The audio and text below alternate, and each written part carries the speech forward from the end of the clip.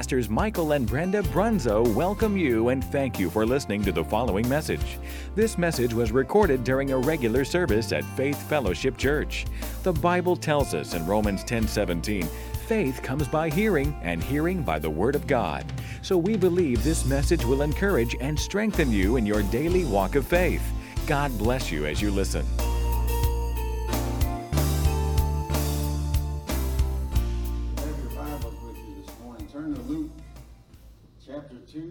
Luke chapter 2, we're going to read at least part of what's known as the Christmas story. It's read all around the world right before Christmas. A lot of preachers use it for their Christmas services or the service they have right before Christmas. Hallelujah. Yes, you guys are dismissed. Children, Judah, or Amplified, you're dismissed.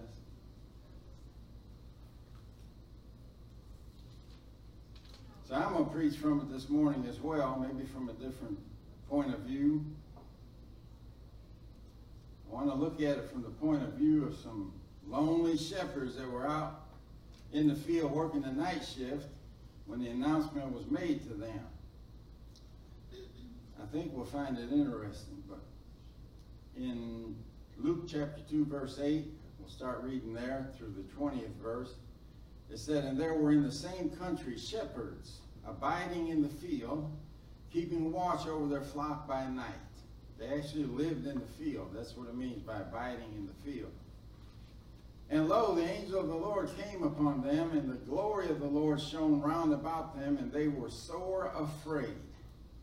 And the angel said unto them, Fear not, for behold, I bring you good tidings of great joy, which shall be to all people. For unto you is born this day in the city of David a Savior, which is Christ the Lord. And this shall be a sign unto you.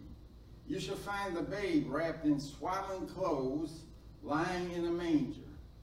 And suddenly there was with the angel a multitude of the heavenly host, praising God and saying, Glory to God in the highest, and on earth peace, goodwill toward men.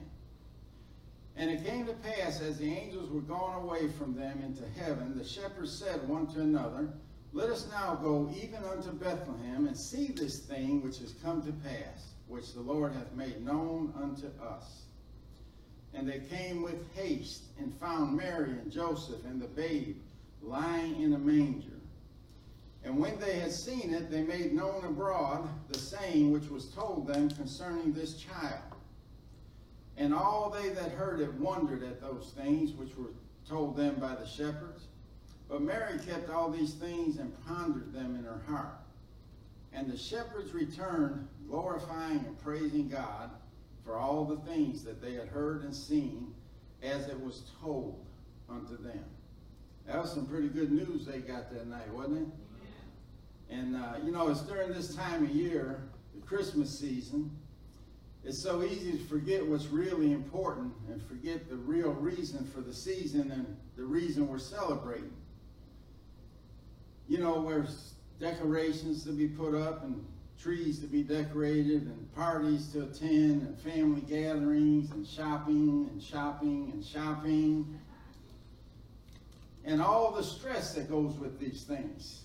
That credit card that seems to be smoking because of the friction you put on it this time of the year. And it's easy to get our priorities mixed up and lose sight of the real reason for this season. And we allow the true meaning of Christmas to get lost. And we begin to think that Christmas is about the presents and all the different things that I just mentioned. But the truth is, the true meaning of Christmas is not found in any of these things, none of these activities. And you know who really understood the true meaning of Christmas? I hate to say it, but better than a lot of Christians is little old Charlie Brown. I remember the classic Christmas program, Charlie Brown Christmas, and he has Charlie Brown Halloween, Charlie Brown Thanksgiving.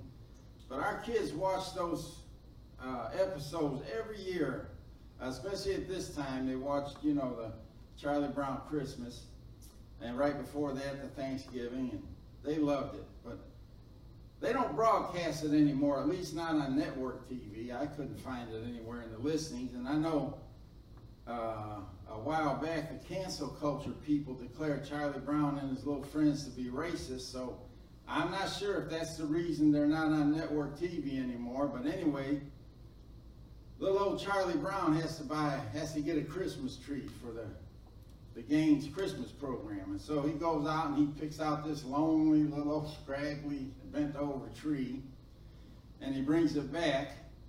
And everyone mocks him for picking out this scraggly little bent over tree. And the needles keep falling off of it and everything. And so it really depresses little Charlie Brown. So he's in deep despair, and he's all twitterbated. And so he makes the statement that he doesn't even know what the true meaning of Christmas is all about. And it is then that his friend Linus enlightens him and basically tells him the same thing I just told you, the Christmas story. And little Linus somehow understood the true meaning of Christmas. He knew it was all about the true gift of Christmas, the first gift of Christmas, which was God coming to the earth to be with us. And it's about God coming to save us and touch us with his love. And Linus knew that Christmas wasn't about trees or presents or the wrappings that the presents were in. He knew it was all about the gift. So the message of Christ's birth was announced to some lowly shepherds during the darkest part of the night as they kept watch over their flocks or were sleeping or whatever they do in the middle of the night. I imagine they slept because if a thief or a wolf came in or something like that, they would be awakened by the commotion that the sheep would cause. But anyway, verse 9 tells us the glory of the Lord shone round about them, terrifying them. And that's unusual because these shepherds were no panty-waist people. It took a lot to scare them, but yet here the Bible says they were terrified of what they saw. And it was the glory that shone round about them. And I looked that up, and most of the commentators say it's the same word that was used in the Old Testament for the Shekinah glory of God. The Shekinah glory. And with the Shekinah glory, anytime the Shekinah glory showed up, God was in the midst of it. He was right there in the midst of it. And so this is what they're seeing. They're seeing God in a glory cloud and an angel speaking to them. And if they were sleeping, they're wide awake now. And, you know, it's the same Shekinah glory that appeared on Mount Sinai when Moses went up to get the Ten Commandments. It says the glory of the Lord, and it was described as a devouring fire on top of the mountain. It had to be an amazing sight. Isaiah the prophet seen the Shekinah glory, and in it he saw the Lord sitting upon his throne, high and lifted up, and his train filled the temple, and above it stood seraphims. These were awesome beasts, sometimes called the guardians of the throne.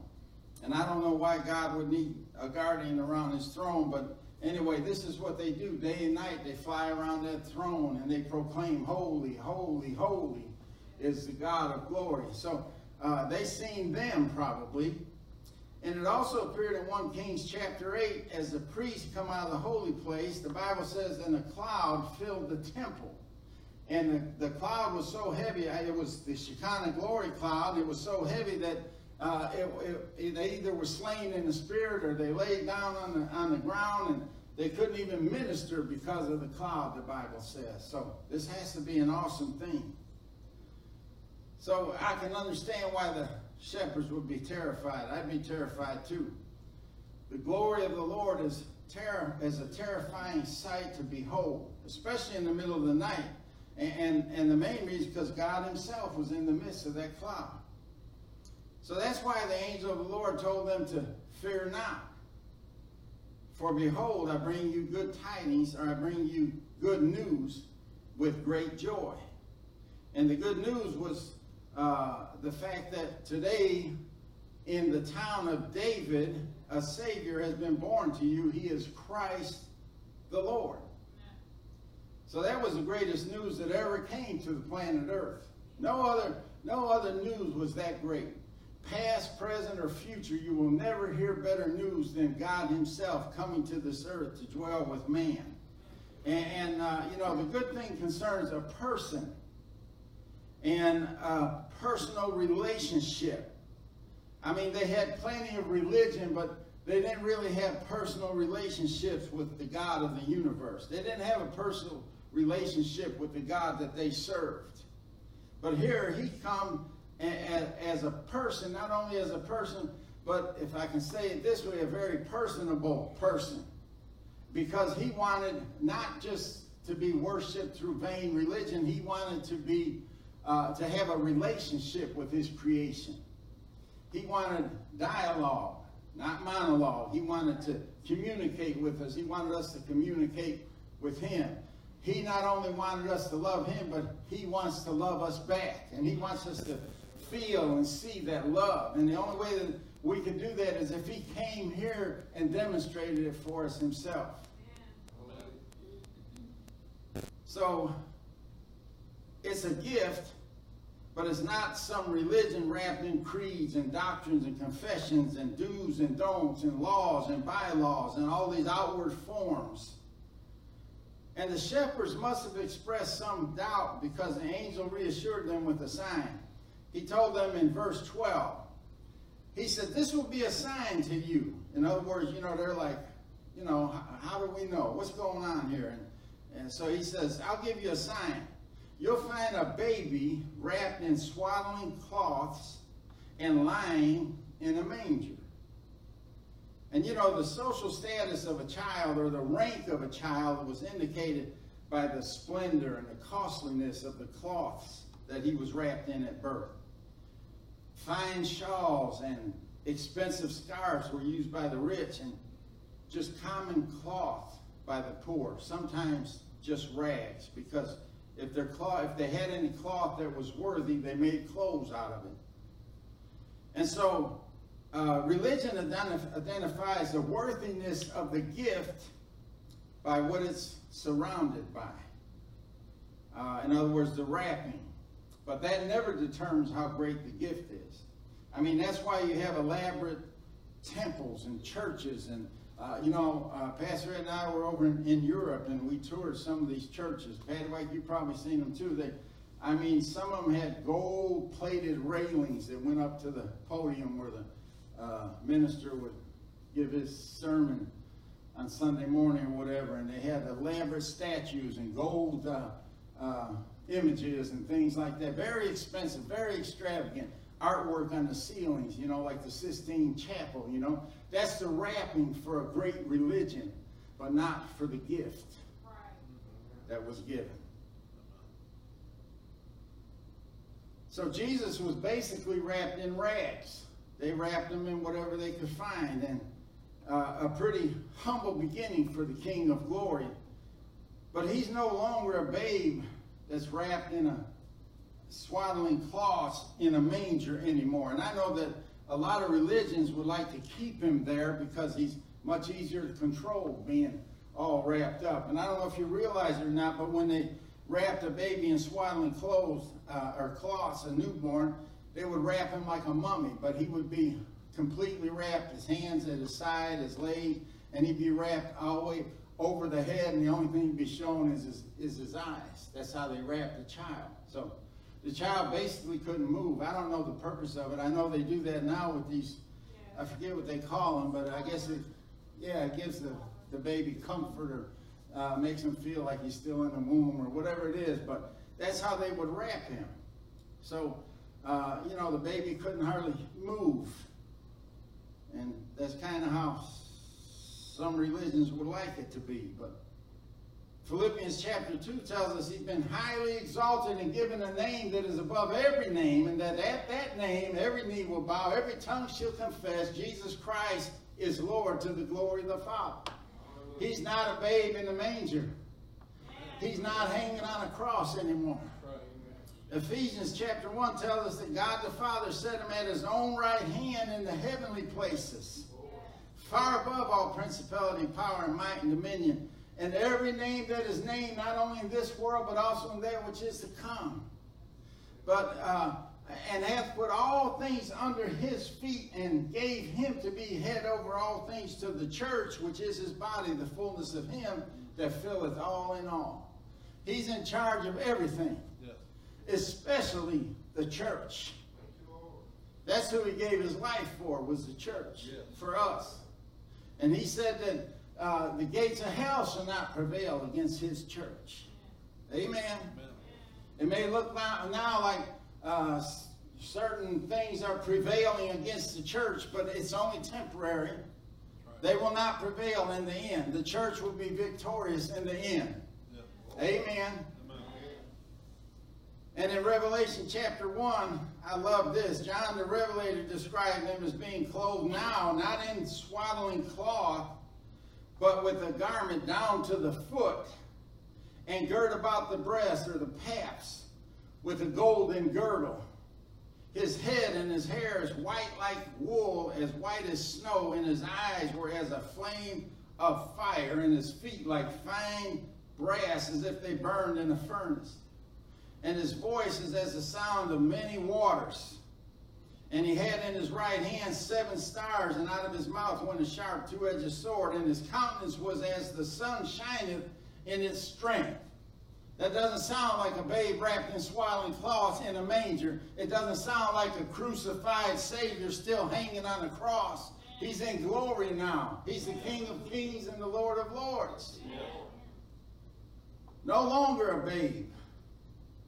No longer on the cross. And like I said, religion in the world would like to keep him wrapped up. That's one gift that they regretted ever opening. They'd like to keep him on the cross. Because off the cross, he's a threat to all religions. He's a threat to the world. Hallelujah. They don't want to see that same Christ and King that John the Revelator saw. Verse 13 says, suddenly a great company of the heavenly host appeared with the angel, praising God and saying, I'll tell you what they said in a minute, but it wasn't just the angel of the Lord making an announcement. He was accompanied by God in the midst of that Shekinah glory cloud and a heavenly host. I don't know what a heavenly host includes, but it's multitudes and multitudes of angels. He was accompanied by them. And it really makes sense if you think about it. I don't think God would allow an angel to announce the birth of his son without him being present. Amen. I wouldn't. If I was going to give out that kind of news, it would be personally from me. Hallelujah. But here's what they were saying. Glory to God in the highest, and on earth peace to men on whom his favor rests. We have the favor of God resting upon us. Yes. And mankind, with the help of religion, killed the Prince of Peace, the Apostle Paul said. And the world has been struggling to find peace ever since. And they will not find true everlasting peace. At least not until Jesus returns and he restores peace to the earth as the Prince of Peace. Hallelujah. But God's children can have that peace that passes all understanding any time, any day that they want it. It's available to God's children. But it's not available to the world. The world don't understand that kind of peace. That's why he said it's a peace that passes all understanding. We can't understand that peace. You know, when the world is being sent to hell in a handbasket and everything is turned upside down, and the chaos that's in the world and the chaos that we're seeing even in this country, and somebody looks at you and sees peace, they don't understand that kind of peace. Right. Hallelujah. Hallelujah. The angels proclaim goodwill toward men. And no matter what you've been told, what you've been taught by Sunday school teachers or religion or anything else, that was always God's intention. He never willed anything less than goodwill and peace towards men. He's always willed that. That's his will. And the Bible says when the angels had left them and gone into heaven, left them the shepherds and gone back into heaven, The shepherds went to see the child and found him just like the angel said. When they had seen him, they spread the word concerning what had been told them about this child. I mean, after they seen this great wonder, I guess they become evangelists. I don't know where they went or who they told, but they told everybody they came in contact with. Amen. It's like the woman at the well. She become an evangelist. And I mean, when you get this kind of good news, you want to share it. But you have to be careful who you share it with sometimes. I remember when I got born again for the first time. I've been a Catholic for a number of years, but I was never really born again. And when I knelt down and said that so-called sinner's prayer, and I felt my life change, I felt my soul enlightened, I felt my spirit enlightened, I knew something changed on the inside of me. It was good news to me. Yes. And I wanted to share that news with everybody. But I'm telling you, some of the people I shared it with almost caused me to backslide. Amen. Some people can't appreciate that kind of good news. But anyway, the shepherds went about telling everybody what they said. They were spreading the word concerning this. And then the Bible says the shepherds returned to the field, glorifying and praising God for all the things that they had heard and seen. You know, it's one thing to read the word, the logos, but it's another thing when you get a rhema from the word, a revelation that lights your soul up. You can't hardly contain that. It's a word that you received a revelation for that you want to share with people, but a lot of people aren't going to be where you're at. It took years for you to get that revelation. It took years for you to understand that logos and turn it into a rhema. But once it did, you could hardly contain yourself. So don't be surprised when people don't understand the way that you feel about certain things. They're not there yet. But love them anyway. Amen? Amen. But I want to spend a few minutes looking at the shepherd's role in this part of the Christmas story, because it was a pretty significant role. You know, shepherds of the day were considered to be an insignificant part of that day's culture. They just weren't important. And they were a forgotten group of people with no status in society. I mean, they lived, they abided in the field. They lived in the fields. And their sole job and sole purpose was to take care of those sheep. They were uneducated, they were poor, they kind of smelled bad, and they were considered low class. And being a shepherd was really a dead-end job. There was no room for advancement. There was no promotions. There was no raises or anything like that. They started out as young boys and were pretty much destined to be shepherds for the rest of their lives. And because they didn't have a social life, they just didn't meet girls and they didn't marry off too often. And besides that, if they did meet a girl outside of the shepherd's lifestyle and domain, the father would object to it, because no father wanted his daughter to marry a shepherd that wasn't going anywhere. Right. And so they had a hard time socializing. And they were people that were considered outcasts, almost like lepers. They were outcasts. They were considered misfits. They had a hard, thankless, dangerous job, and it was their responsibility, and only responsibility, was to care for the sheep, protect them from robbers, and protect them from wild animals. You know, I said wolves, but it could be a wolf, could be a lion, could be a bear, could be any number of wild animals. And I guess that's about the only excitement a shepherd had, is when they had to chase a robber or chase a wild animal away.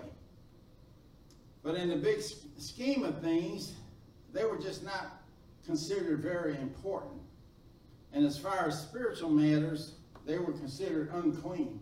I mean, they didn't go to synagogue or church or temple or anything like that. And because of that, the religious leaders wouldn't even allow them to participate in the feast or the holidays that they participated in. Again, that's religion for you. And you know, as far as society mattered, they were infamous for thievery.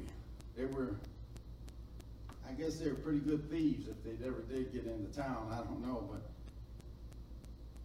so because of that, they didn't have a voice in politics, and they weren't permitted to give testimony in legal proceedings. And the reason I say that is because today we would call them convicted felons. They can't vote. They can't have anything. They can't be Boy Scout leaders or anything like that. You know, they're just ostracized. And so loneliness and weariness and boredom is what characterized the life of a shepherd. But when it came to the announcement of the Savior's birth, and this has puzzled religious leaders for centuries, God tells them shepherds first. God announces the most important news that the earth would ever receive, and he announces it to them lowly shepherds working the night shift. Did you ever wonder why? I mean, who would you have told first? Let's be honest. After all, this was the Messiah, the Savior of the world. This is the announcement of the Savior coming into the world, taking on flesh and becoming man, the Word being made flesh. Yes. Who would you tell first? The greatest birth, past, present, and future, that would ever hit this earth. So if it were your choice, who would you choose first? I'll tell you who I'd choose. If you're a Christian, you'd probably pick one of the, I say religious leaders, but I mean, you know, not in the sense of religion, but one of the religious leaders of the day. If you're charismatic like us, I'd probably tell a celebrity preacher, maybe like Kenneth E. Hagin, Pastor Kenneth Hagin out there in Tulsa, Oklahoma, or maybe I'd tell Kenneth Copeland, or if I couldn't get a hold of them, I might even tell Billy Graham. I don't know. Not Billy Graham, but what the Graham boy. What is it? Franklin Graham. Yeah, I might even tell him. I don't know. He wouldn't be way up there on the top of my list, but I might tell him. Right. So if you're a Catholic, you'd probably tell the Pope. He'd be the first one to hear the news. If you're a Jew, you'd probably tell a Jewish rabbi, or you tell the head of the temple or the synagogue about it. But you sure wouldn't go out to a lonely field in the middle of the night and tell a bunch of shepherds. I know you wouldn't do that. And what if you're not religious? Well, then you'd probably call one of the networks, CNN, NBC, ABC. It's going to be hard for me to float through this one without saying something, but you'd probably tell one of them and ask how much they pay for this news that you ate. Or maybe you tell one of the military leaders, like General Miley. Or maybe a secular leader like Joe Biden himself. Maybe you tell Joe Biden. I don't know who you tell, but I know you wouldn't tell the shepherds. And this is my point. I don't think any of us would have thought to have made an announcement that important to a bunch of lowly, low-life shepherds in the field in the middle of the night. I don't think any of us would have. But here's the thing. If you remember your history, you'll remember that God chose a little old ruddy-looking 17-year-old shepherd boy to be the greatest king that Israel ever seen, past, present, and future, who was also in the lineage that brought Christ to the earth and made this event possible. Remember last week we talked about blind Bartimaeus. Who did he call him? David, or Jesus, thou son of David. This is the David he was talking about, King David. Pretty important lineage, amen?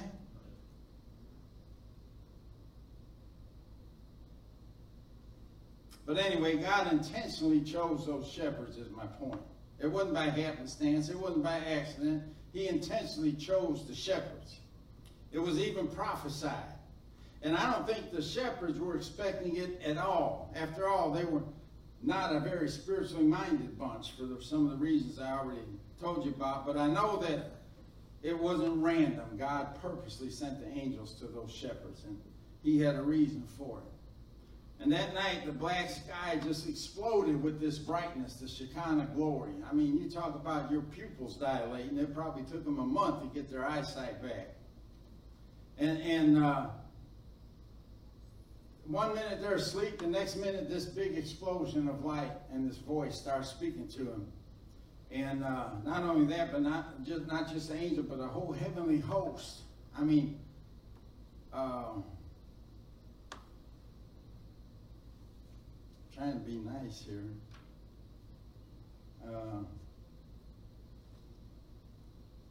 There's no nice way of saying this, so I'm just going to skip.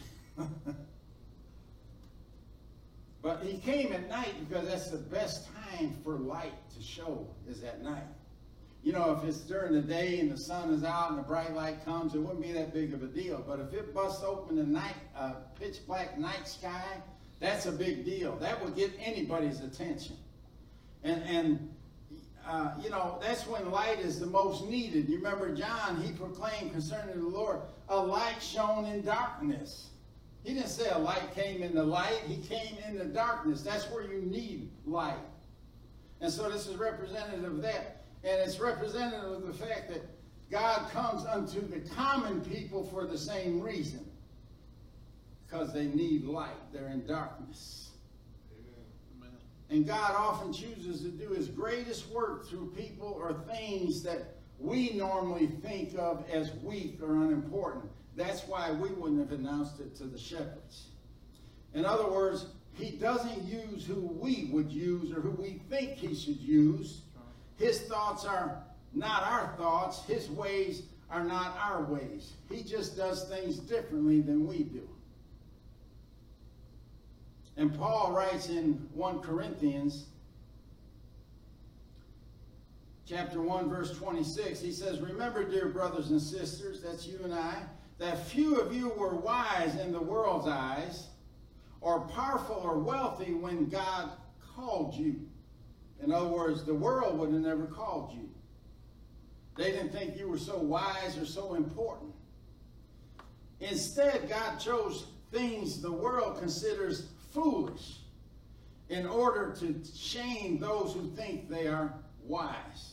You know, when you get showed up, it's shameful in itself. But when you get showed up by somebody that you thought was foolish and stupid and didn't come up to your standards, that's another type of shame. And then in verse 28 it says, and he chose things that are powerless to shame those who are powerful.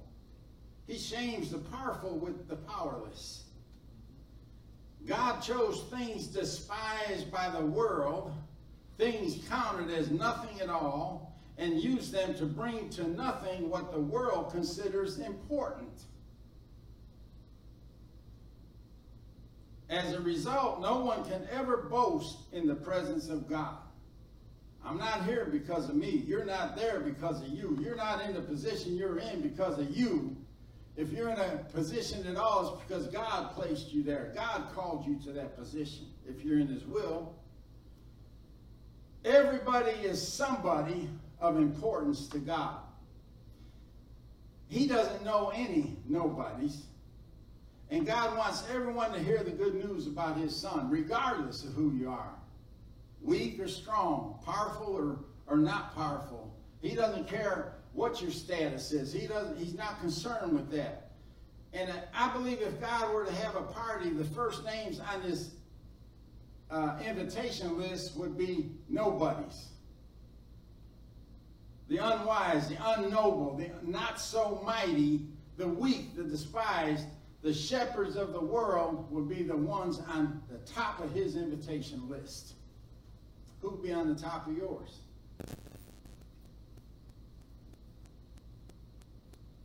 Something exciting was finally happening to people that never had anything exciting happen to them, except for, like I said, chasing a robber or a wild animal.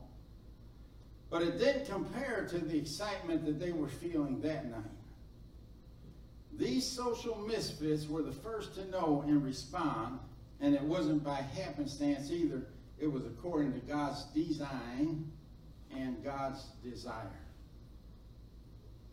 God chose to connect with the social misfits of that day, those that were rejected.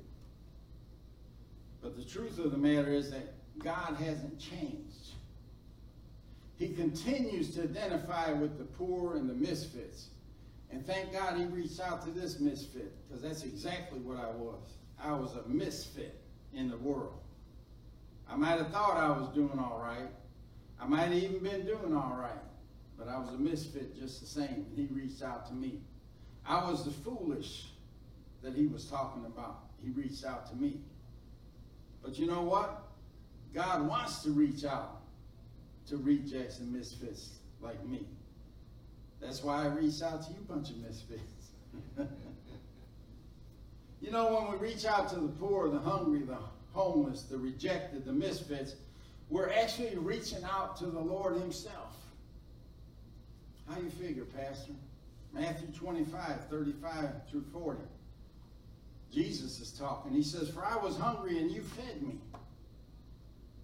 I was thirsty and you gave me drink. I was a stranger and you invited me into your home. I was naked and you gave me clothing. I was sick and you cared for me. I was in prison and you visited me." Then these righteous ones, the ones who think they're better, will reply, "Lord, when did we ever see you hungry and feed you, or thirsty and give you something to drink, or a stranger and show you hospitality, or naked and give you clothing? When did we ever see you sick or in prison and visit you?" Everything's done in the first person here. Jesus is talking in the first person. And the king will say, "I tell you the truth, when you did it to one of the least of these, my brothers and sisters, you were doing it to me." So when we reach out to the misfits and the rejects, the hungry, the poor, the sick, we're reaching out to the Lord.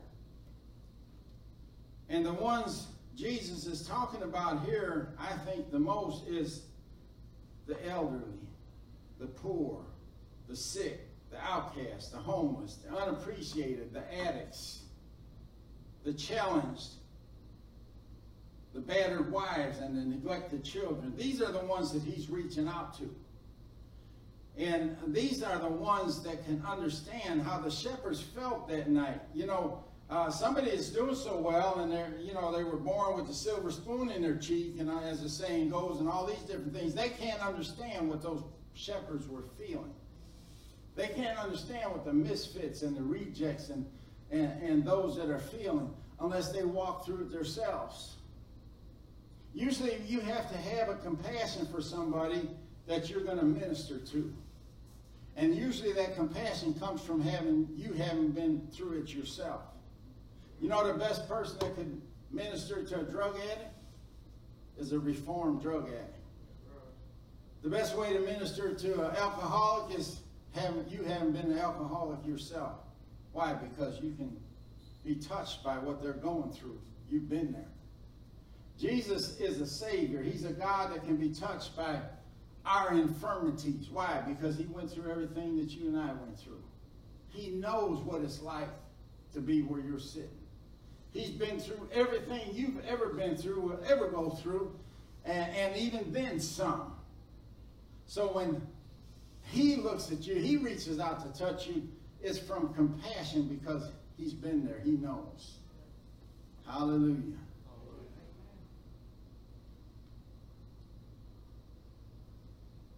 Max Lucado, he's an author, pastor. Most people know him in the religious world anyway. He told this story, and I think it would be an excellent illustration of what we just read in Matthew 25. He said a famous basketball player attended his first service one Sunday morning. And if I mention his name, you know him, but I'm not here to bring him any glory. But he's 7-foot+ guy, so when he walks in somewhere, he's noticed. Well, he attended his first service. He said he wasn't a member, but he attended every now and then when he was in town and his schedule allowed it. And he said, you can't imagine the stir that occurred when he walked in that auditorium. And then at the end of the service, people literally mobbed him. They got out of their seats. They surrounded him. They wanted to touch him, talk to him, get his autograph.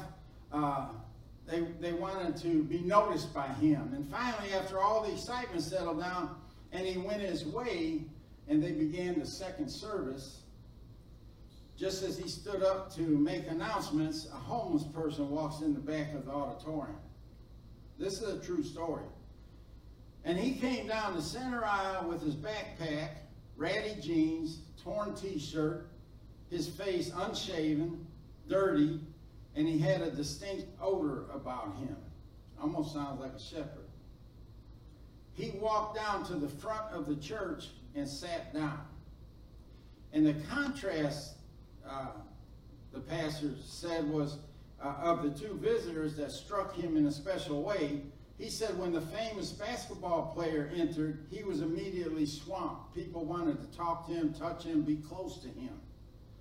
But nobody jumped up to sit next to the homeless man. And finally, after 2 or 3 awkward minutes, one of the elders, you know, the brother Darrell of the church, or maybe a Gracie of the church, or one of a compassionate people, somebody that could understand him, went and sat down next to him and touched him on the shoulder and welcomed him to the church. I mean, that's probably a touch that homeless guy hadn't felt in a long, long time. But here's my point. This is how it ties in with our passage of Scripture. If you want to touch Jesus, I mean, if Jesus walked in here right now after we got over the shock and the awe of everything, we'd surround him like that basketball player. And we'd want to touch him, and we'd especially want him to touch us. And so, don't tell me you wouldn't want to touch the Lord, because I know you would. If you don't want to touch the Lord or be touched by him, then I'm going to see you after church. We're going to talk. We're going to get you saved. But this is my point, you know.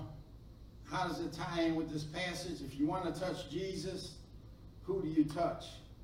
Jesus said, when you did it to one of the least of my brothers and sisters, you've done it unto me. You want to touch Jesus? Touch one of them. Touch a homeless person, an addict, somebody that's poor, somebody that's sick, somebody that doesn't have anybody. Touch them, and you touch the Lord. So we should reach out and touch the people that no one else wants to touch. Nobody wanted to reach out and touch a shepherd. Nobody wanted to reach out and touch the sick or the poor or the misfits or the rejects. Nobody wanted to touch them.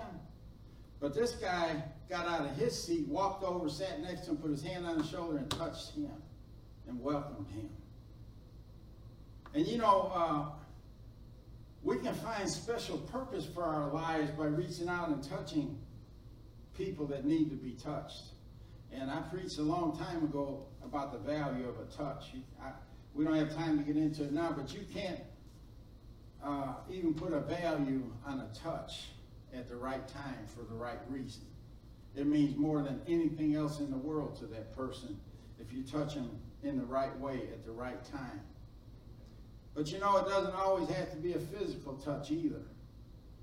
We can seek out the untouched and touch them by contributing to organizations like we support, like Dare to Care, that feed the down and the out. They feed thousands of people every week. Or we can touch people through Recenter Ministries who house and minister to the homeless and bring reform to the addicts.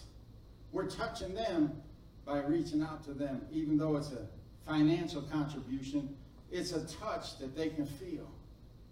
And you can pay for someone's groceries at the grocery store. Buy someone a tank of gas. Maybe just pay for the car behind you in the McDonald's drive-thru. There's a lot of different ways to touch the untouched. And God will lead you to these people, and he never gives preference to any group or social class or status.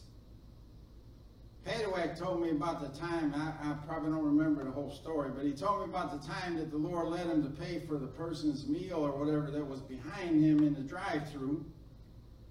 And he said he struggled with it and almost didn't do it because the person behind him was well dressed and sitting in a Mercedes. But he did it anyway. He paid for that guy's meal. And you know, there's plenty of rich people out there that need a touch from God. I would venture to say there's just as many rich people out there needing a touch from God as there is poor people that need a touch from God. And God never discriminates on the basis of intelligence or education or wealth or profession or position or power or social standing. None of that means anything to God. You might be a big wig down here, you might be rich down here, but when you feel as the rest of us, that all you can get to heaven and say, well, I was a big CEO of a company, God, and God will say, so? He don't care about that kind of status. What did you do for me? What did you do for my people? How many did you touch in my name? How did you help the people with your position? As the angel declared to the overlooked shepherds, he said, fear not, I bring you good news of great joy that will be for all people, rich and the poor alike. He said, Jesus is the Savior, and this day in the city of David, he's being born. He's a Savior of equality. He'll save anybody that comes to him. He'll heal anybody that comes to him. You don't have to impress him with social status or your position in life. That don't impress, nothing impresses him. Maybe a humble heart. You remember the food drive we helped GenCare Senior Medical Center with, where Mike works? You know, we prepared all them bags to give to the poor and the elderly and the rejected and the sick and all of those at Thanksgiving. Altogether, they made up 400 and some odd bags of food that they literally handed to elderly people that were members of the center, and then even some that they went out and delivered them to their houses. They touched Jesus that day. And that's why that's what I love about his company and the people that he works with. They reach out and they connect with the hungry and the sick and the untouched and the most ignored people of our society, which is the elderly. And they do it every single day. They're so full of compassion and love for the elderly people. They need to change the name of GenCare Senior Medical Center to GenCare Senior Medical and Health Center, because that's what they do for these people, is they help them. And they don't discriminate because of age or condition, or if they don't have transportation, they'll send a Uber to get them. If they need food, they have a place right there in the center where they can go and get themselves a little bag of groceries, some fresh fruit and maybe some vegetables, a box of mashed potatoes or something. There's always something there. If they don't have it, they'll go to Kroger and get it for them. And there's times when they hear stories about some of the seniors that are in their center or are related to people that are a member of their center, and they'll take up a collection, a personal collection amongst all their employees, and they'll meet the need of that person. They fixed electric wheelchairs. They pay for exterminators to go in the house and exterminate bed bugs and things like that in the house, because the poor woman come in with bed bug bites all over her body. And they would take care of those needs. They're reaching out and touching the untouched. They're touching Jesus. Hallelujah. Hallelujah. And there's a lot of people that God wants us to reach out and touch. And they're being ignored because they don't meet with society's expectations. They don't measure up to the expectations of the culture in which they live. And therefore, they're like the shepherds. They're rejected, and they're ostracized, and they're ignored and passed by all the time. God wants us to touch those. So I don't know about you, but this really opened my eyes in a special way where, in addition to what I do now, I'm going to make a special effort after today to connect with these people, the untouched, the misfits, rejected, the poor, the hungry, and do more than what I've been doing. And do more than what we've been doing as a church, even as we're allowed to do it anyway. And I want to make a difference in somebody's life, because I know for a fact, I really want to touch Jesus. I know that. And he's already touched me. I know he wants to touch me. So, how am I going to do it? By touching one of his brothers and sisters that need a touch. And he said, I tell you the truth, when you do it to one of these, the least of my brothers and sisters, you've done it unto me. So, this would have been a good New Year's message, I guess, because, what should we focus on in the new year? Let's focus on touching the untouched. Let's focus on touching Jesus. That should be our primary objective as a Christian, is to just want to touch Jesus. And I just told you how we could do it. Amen? So let's make that a focus point for this upcoming year. And let's see what we could do in addition to what we're doing now and do it better. And I don't know, I would love to hook up with Gen Care Medical Center. And, of course, Mike will tell us anytime they got something going on, maybe hook up with them.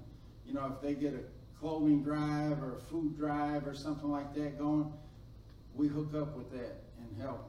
We may not know them, elderly people that they minister to, but they're still God's children. Just because they're not in this particular community here, and they're in another community, and maybe another church should be serving them. No, well, if they need help, I don't care where they're at. If we have opportunity, we should help them. Amen? Amen? Yes. Hallelujah. Let's pray. Father, we thank you and we praise you. Lord, thank you for this word today. God, it's been a revelation to me. I pray it's been a revelation to everybody that's in here. I hope they start seeing things in a different light. That's the whole purpose of you coming into the darkness, was to bring light. And Lord, I believe you brought light in this area for sure today. And just like those lonely shepherds out there in the field that night, when that light shone round about them, it got their attention.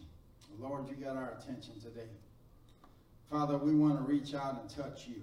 Like the old song, reach out and touch some, or maybe it was a phone commercial, AT&T or Bell South or something, but reach out and touch somebody. Lord, that's what we want to do, is reach out and touch somebody.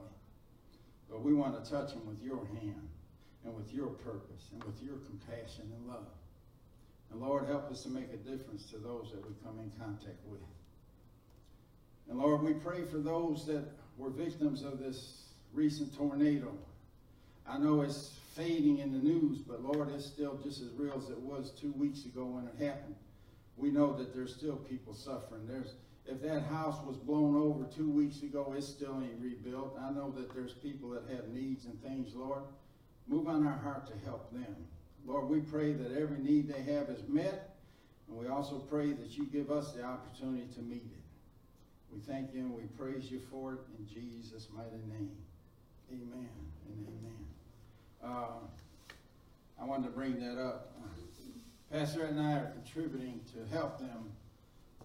Don't get nervous. I ain't going to take offering right now. But we've been wanting to contribute and help, and there's so many organizations out there, and which one do you trust, which one don't you? And we're using Mark Barkley Ministries. You may know him because we went to his meetings before, and Kenneth Copeland. You can go to his website and make a contribution. They can be trusted. 100% of the contribution goes to helping the people. It's not like some of the other organizations where they take out administration costs and this and that and salaries, and I don't know what the actual people in need get. Maybe it wind up with 50% of your contribution, but they guarantee that 100% of what you give will go directly to the help. And I know a lot of people help with material things, water, clothing, food. They say they don't need any of that stuff right now. If you want to help, you want to make a contribution, do it monetarily, so that as the needs arise, they can just go out and buy the things that they need. Because right now they're overwhelmed with stuff, which is a good thing, you know, that people responded so well that they're overwhelmed. And some of the churches that were receiving the food and the water and the clothes and stuff, they're overflowing. Praise the Lord, that's a good thing. Eventually they'll find needs for all of that stuff, but they're saying the thing they need the most now is money. So if you want to send anything, send money. It's, you know, it's the only thing you have to worry about is size, because the color is always right.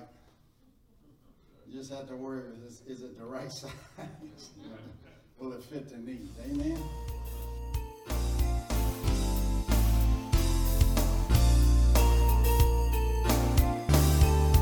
This concludes this message. Thank you for listening.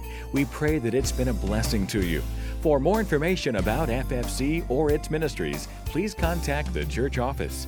God bless you, and remember, Jesus is Lord.